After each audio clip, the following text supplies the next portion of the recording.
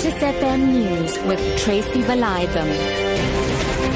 2 o'clock, good afternoon. Arts and Culture Minister Nathi Mthethwa says the late Soul Brothers singer David Masondo played a key role in the struggle against apartheid and the fight for freedom and democracy through his music. Mthethwa was speaking at the funeral of Masondo in Hammersdale, west of Durban. We are paying tribute to this gallant fighter. Many people don't know that he played a key role in the struggle against apartheid. His songs tell the story. His very trip to Botswana in 1983 to collaborate with Hugh Masekela, who was banned and exiled at the time, tells a story.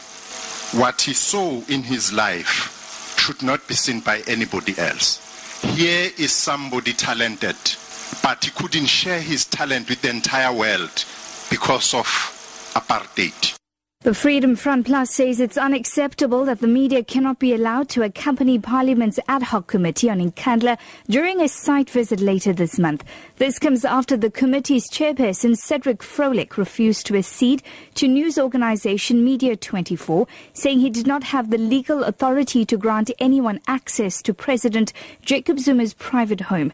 FF Plus Chief of Kone Mulder and member of the committee, who had initially suggested that the media should be allowed during the site visit, says he will engage Froelich on the matter. The Freedom Front is rather shocked to understand that the media will not be allowed to attend the sitting of the ad hoc committee at Nkandla.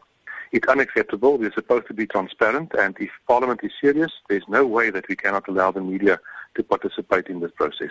Firefighters were forced to pull out of the scene of fire at the Samora Michelle informal settlement in Philippi on the Cape Flats after the crowd became violent in the early hours of this morning. They were called to put out a shack fire. Mayoral Committee member for safety in the city of Cape Town, JP Smith, says stone throwers damaged one fire engine.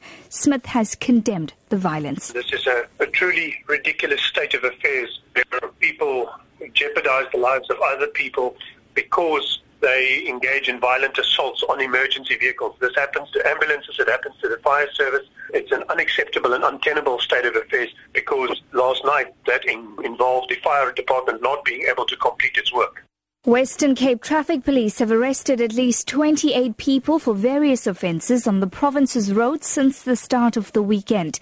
Western Cape Traffic Chief Kenny Africa explains. We arrested 24 drunken drivers, and the highest reading recorded was in the Vredenburg region, 6 times over the legal limit.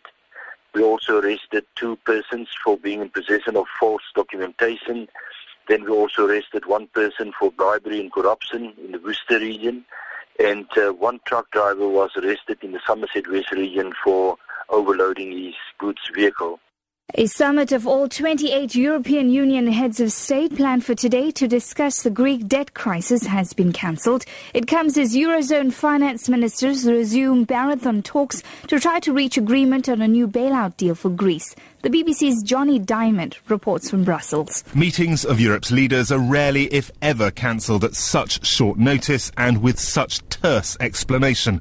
The day was supposed to end with a gathering of 28 heads of EU states and governments here in Brussels. Instead, it started with an announcement by the President of the European Council, Donald Tusk, that the summit was cancelled and that instead the meeting of Eurogroup leaders would continue, in his words, until we conclude talks.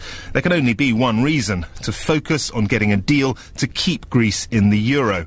But never has agreement seemed so difficult to reach. Eurozone leaders are openly split. Your top story this hour, the Freedom Front Plus says it's unacceptable that the media cannot be allowed to accompany Parliament's ad hoc committee on Nkandla during a site visit later this month. For Lotus FM News, I'm Tracy Valaydham.